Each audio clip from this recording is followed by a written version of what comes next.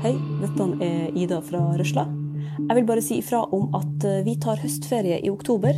Det fordi vi skal ut og lage nye episoder. Vi skal blant annet prøve å finne ut av hvorfor vi har så dårlig tid, om søppel den nye olja, og vi prøver å finne ut hva jobben egentlig gjør med kroppen din. Og fordi vi ute på opptak, så det du får høre nå en reprise, men vi tilbake med nye episoder den 29. oktober.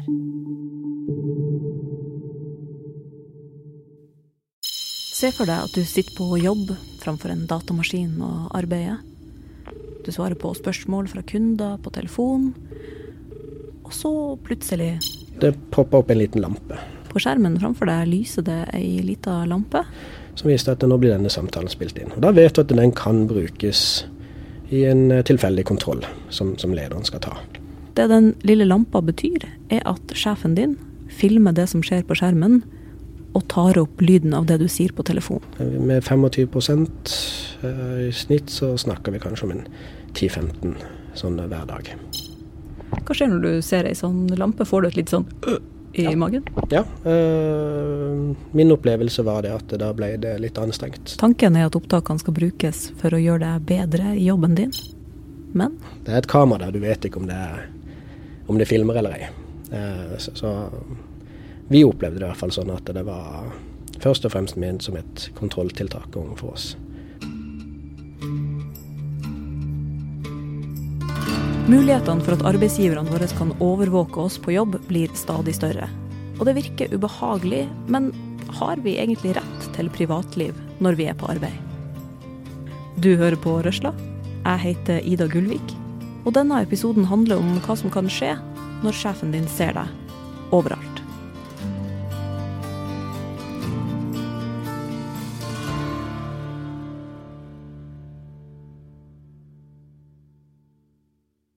Ja, jeg heter Anders Staveland. Jeg jobber i Telenor kundeservice, og også tillitsvalgt i Telenor.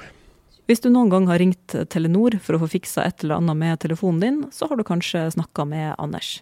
Han sitter i et callcenter med 20-30 andre og svarer på spørsmål fra folk 8 timer hver dag. Ja, og det handler om kunder som skal si opp abonnement, flytte abonnement, etablere abonnement, fakturaspørsmål, tekniske spørsmål. Feilmeldinger, ordinær kundeservice da. Dette en sånn jobb der det viktig å være effektiv, det skal ikke være lange køer for å få snakke med en kundebehandler, og det kanskje derfor også det såpass mange måter som ledelsen kan følge med på hvordan de ansatte jobber. For eksempel så registreres det hva slags status folk har når de på jobb. Ja, vi har mange forskjellige status, vi har pausestatus, etterarbeidsstatus, vi kunde i samtale, om når vi logger av, når vi logger på. Altså, rett og slett et ganske sånn avansert stemplingsur da.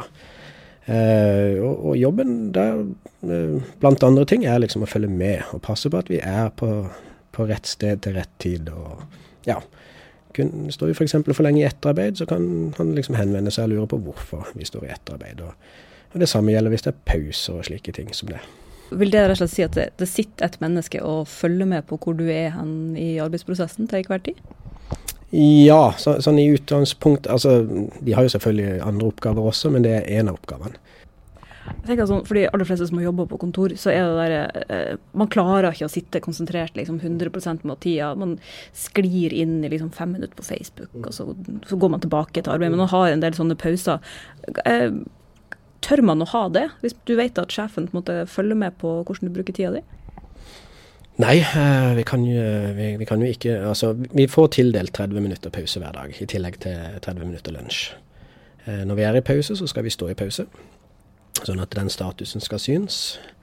Den pausetida inkluderer også turer til toalettet, det å gå og hente vann. Så min personlige mening at det kan bli vanskelig nå, og vi blir jo fulgt opp på dette, sånn at dagen etterpå så kan sjefen se om vi hadde 29 minutter med pause, eller 31 minutter, og enkelte sjefer ser på det som et stort problem hvis det har 31 minutter pause en dag. Selv om det bare var toaletturen som tok et ekstra minutt.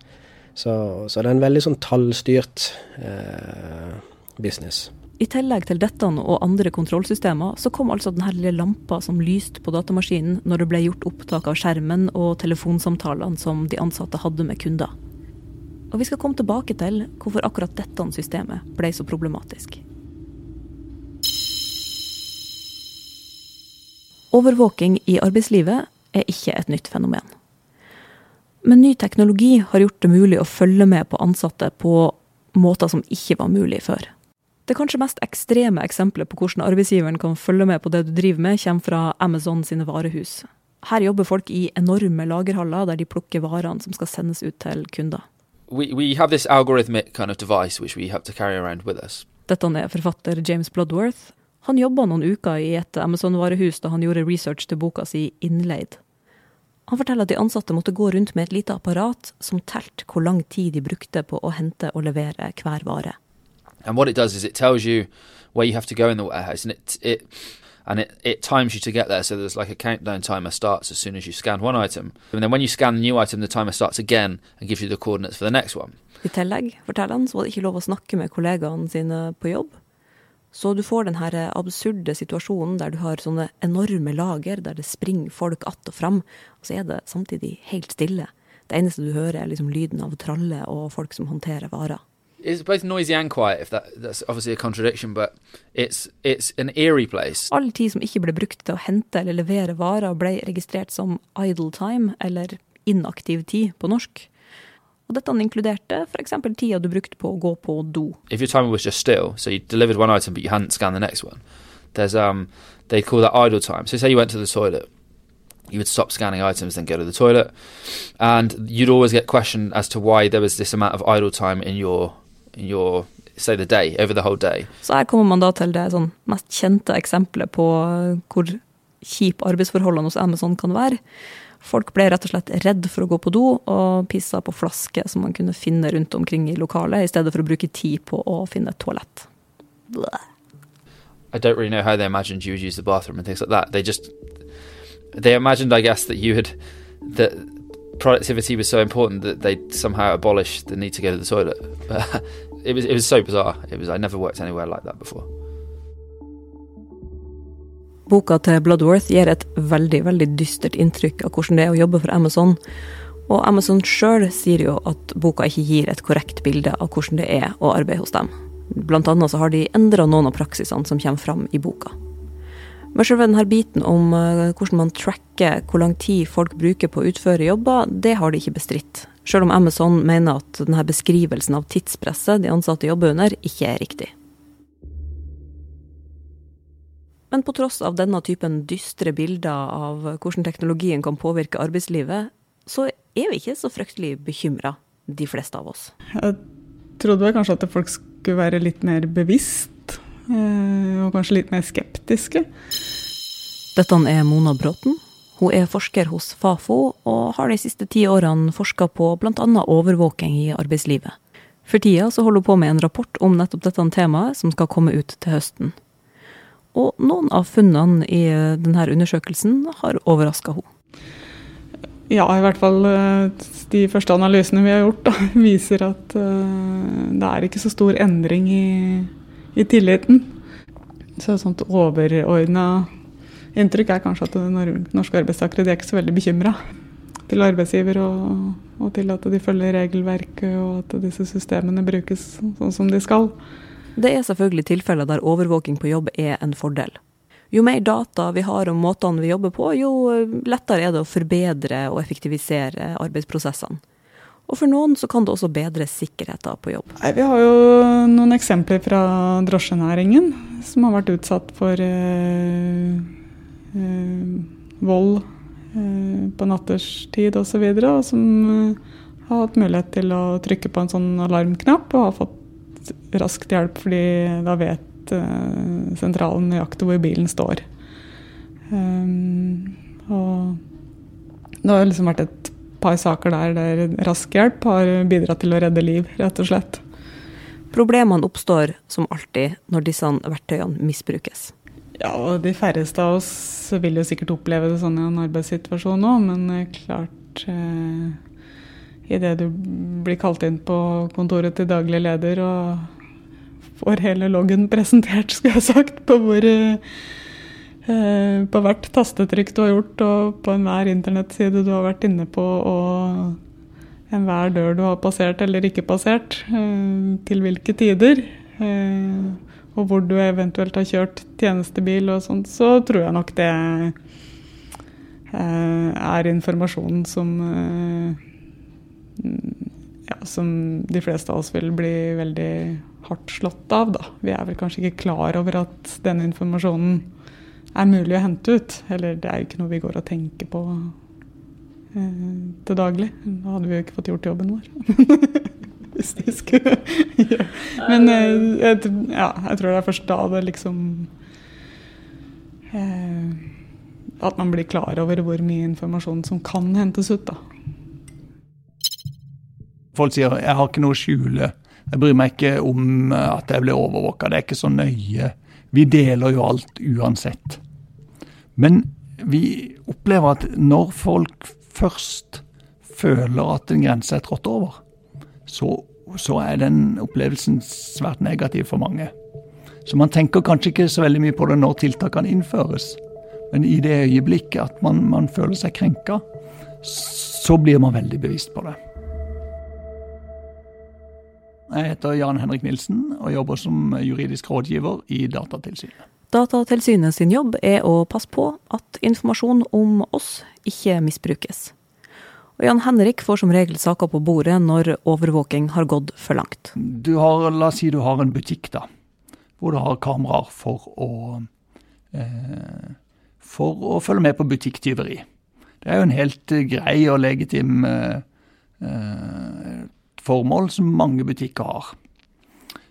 Og da det greit, og det går inn på en harddisk og lagres der, og blir brukt da eventuelt hvis man har hatt et tyveri. Vi har sett eksempler på at noen sjefer kobler seg opp på disse kameraene, slik at man kan føre en kontroll med de ansatte. Rydder de i hyllene, eller snakker de i telefonen? Surfer de på mobilen, eller jobber de? Den type ting ser vi. Når på en måte informasjonen som samles inn blir brukt feil og på en måte som ikke klart for de ansatte, så oppleves det som veldig ubehagelig. Men sjefen din har jo kjøpt tida di, og vil at du skal bruke den på å jobbe, ikke være på Facebook eller andre ting. Hvorfor skal ikke han få lov til å følge med på at du gjør det du får betalt for? Det skal han absolutt få lov til å følge med, men det som viktig at for på en måte ivareta den friheten man skaper i BB, for man har bare en frihet til å tenke, til å utvikle seg, og også til å ha det godt. Altså et utgangspunkt for personvernet i arbeidslivet at en følelse av overvåkning, en følelse av kontinuerlig kontroll oppleves ubehagelig for den enkelte, og det kan være negativt for den enkelte, men det kan også være lite produktivt da.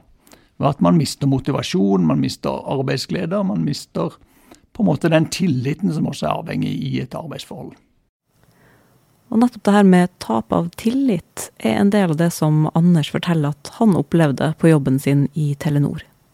Ledelsen innførte jo en sånn kundeservice-standard som blir kalt for COPC, som en sånn amerikansk utviklet måte å drive mest mulig effektivt optimalt drive et kundesenter på. Og det var jo mye av den prosessen da det ble innført som et sånn styringsverktøy, så var det jo da veldig mye av kontrollregimet på en måte ble oppgradert.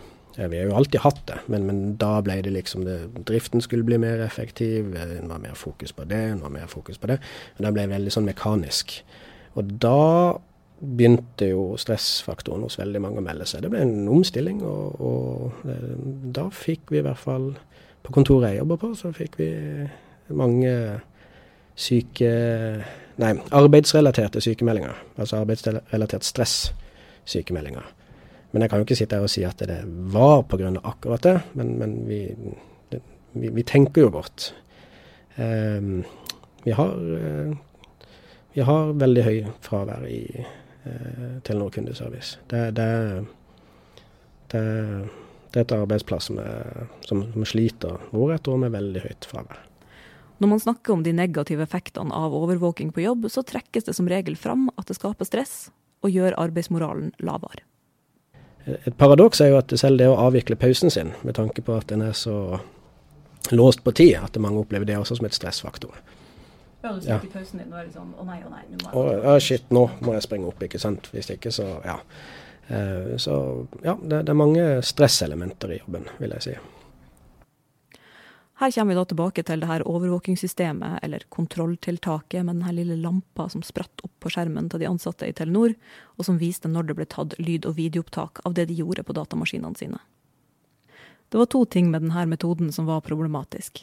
For det første så var det her at selv om det bare var 2-3 samtaler I måneden som skulle brukes, så ble det, ifølge Anders, gjort 10-15 opptak per dag. Noen ganger var det bare lyd, andre ganger så var det med lyd og bilde. Men de ansatte visste ikke når det ble filmet og ikke. Det var bare 2-3 hver måned som skulle brukes. Men likevel man trengte et sånt enormt tilfang? De trengte veldig mange samtaler. Og igjen, det blir jo litt spekulasjoner da, men vi mener jo selvfølgelig at det det kontrollelementet, den følelsen, at du blir sett. Selv om veldig få av de samtalene skulle brukes, og veldig få av de vil aldri bli brukt, for det var kun en innspilling av lyd. Men så lenge ikke vi vet forskjellen, det blir liksom som at det et kamera der, du vet ikke om det filmer eller ei. Så vi opplevde det I hvert fall sånn at det var først og fremst ment som et kontrolltiltak for oss, mer enn et opplæringsverktøy. Det andre problemet med dette systemet skal Jan Henrik fra Datatilsynet få forklare. På disse skjermene som det ble gjort opptak, så fikk man også inn typiske internmeldingssystemer, e-post og nettleser. Slik at det var en sammenblanding av privat informasjon. Og det noe grunn til å si også at e-post på jobb kan også være privat. Slik at det var denne sammenblandingen av informasjon som gjorde det ekstra problematisk. Så var det rett og slett at arbeidsgiver ikke bare kunne se hvordan du brukte arbeidsverktøyet ditt, men også kanskje om du hadde sjekket nyheter eller en restaurant du skulle besøke etter jobb, og e-posten du kanskje sendte med kollegaene dine? Ja, absolutt. Og det sånn som man vet man jobber, så kan jo e-poster poppe opp uten at man med heading og den type ting. Slik at det var en sammenblanding av privat og ren jobbrelatert informasjon. Telenor endte opp med å avvikle dette systemet der de overvåket skjermene til de ansatte etter et pålegg fra Datatilsynet. Men de forteller at de selvsagt hverken ønsket å overvåke eller å kontrollere sine ansatte. Dette var et verktøy som ble utviklet I samarbeid med tillitsvalgte I selskapet, og der de til slutt henvendte seg til Datatilsynet for å få en vurdering av hvordan dette systemet fungerte. Grunnen til at det ble gjort så mange opptak hver dag litt komplisert å forklare, men hvis man skal si det litt sånn enkelt, så var det for å sikre at man hadde et stort nok tilfang med samtaler som kunne evalueres. Det forteller Torfinn Eriksen, leder for kundeservice I Telenor. Det vi ville var jo å ha et verktøy hvor du kan faktisk bruke det til å utvikle deg selv. Det ikke så ulikt, jeg bruker å si det sånn at hvis du skal gå på et skikurs, så kan det være greit at en trener står og forteller hva du burde gjøre med teknikken din. Men det klart, I det øyeblikket du får se hva du gjør med teknikken din selv, og så få input fra treneren din, så det mye lettere å forstå hva det jeg gjør galt, eller hva jeg gjør riktig. Begge deler veldig viktig I en samtale. Og det egentlig grunnen til å ha det verktøyet her. Utover det så har det ikke noen misjon utover det. Det rett og slett for å få en mer effektiv trening, tenker jeg.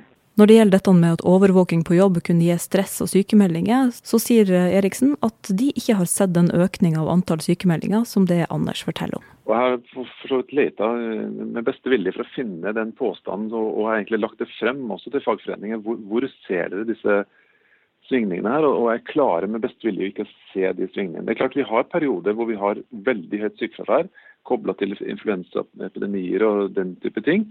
Men ser du det her bakover I tid, før man innførte noe som helst I kundeservice av det som de refererer til, så klarer ikke jeg å finne den variasjonen som de peker på da. Anders skjønner hvorfor Telenor ønsker å følge med på hvordan de ansatte gjør jobben sin. Han mener til og med at det kanskje var litt for lite styring før. Det han ønsker seg mer tillit fra sjefen sin. Større kanskje frihet innenfor kundesamtalen til å utføre den på den måten som du føler best.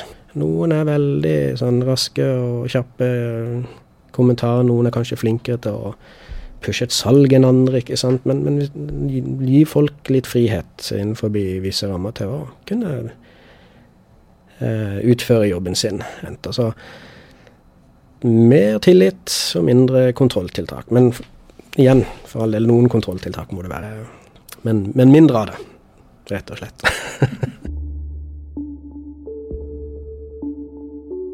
Men uansett om det fører til sykemeldinger eller ikke, det skjer noe med oss når vi vet at det er noen som følger med på hva vi driver med. Altså, et eksempel en hos oss som skrev en avhandling om kameraovervåking på en bensinstasjon.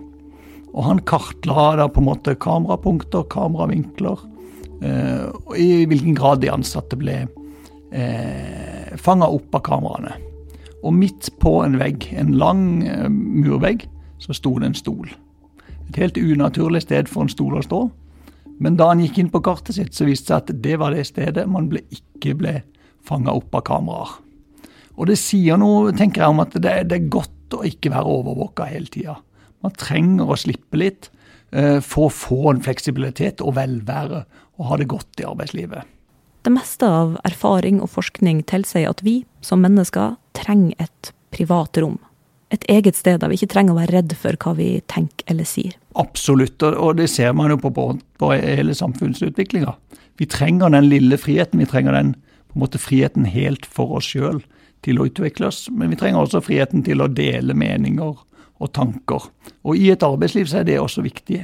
Er man helt overvåket, så er det ikke nødvendigvis med at man får den lille friheten som kan gjøre, altså, er man kritisk til noe på jobb, så kan også det være et gode for bedriften, fordi det medfører en kvalitetsheving for eksempel, eller en endring av en dårlig rutine. Men hvis man føler at man hele tiden er overvåket, så går man kanskje glipp av den type ting. Men mulighetene til å være privat blir mindre og mindre. Så gjennom smartphone, gjennom sosiale medier, så innskrenker vi vårt private rom. Vi deler mye. Vi deler kanskje glansbilder fra hverdagen vår. Men samtidig gjør det noe med selve livet vårt. At vi lar på en måte øyne eller noen som ser komme tettere inn på oss. Og det skjer jo også i arbeidslivet. Det er mye mer kontroll. Det er mye mer systemer som følger med på oss. Og vi må finne en balanse, og vi må passe på at vi har nok igjen. Hvorfor det? Nei, det handler jo nok en gang om hva det vil si å være et menneske, da, og hva det vil si å ha det godt, kunne utfolde seg, leve fritt, og delta i samfunnet på alle måter. Har vi ikke noe som er privat igjen, så har vi heller ikke så mye rom for å utvikle oss. I en verden hvor privatlivet blir mindre, vi deler mer og mer, vi kontrolleres mer og mer, så vil vi kanskje bli mer og mer like. Når jeg kom på jobb i dag, så jeg faktisk en tagging på veggen, hvor det sto, når alle tenker likt, er det ingen som tenker. Og den synes jeg var litt sånn treffende og god for det vi driver med i Datatilsynet. Vi er opptatt av at den enkelte skal ha det lille rommet til å være annerledes for seg selv, og vi tror at det bidrar til å utvikle samfunnet på en god måte. Hvordan tror du det her kommer til å utvikle seg i fremtiden, hvis du skal leke spåmann? Jeg tror kontrollen kommer gradvis til å økes. Det tror jeg fordi mulighetene er der, og det er enklere nok å måle de, enn det mer langsiktige perspektivet som handler om denne friheten jeg snakker om på arbeidsplassen.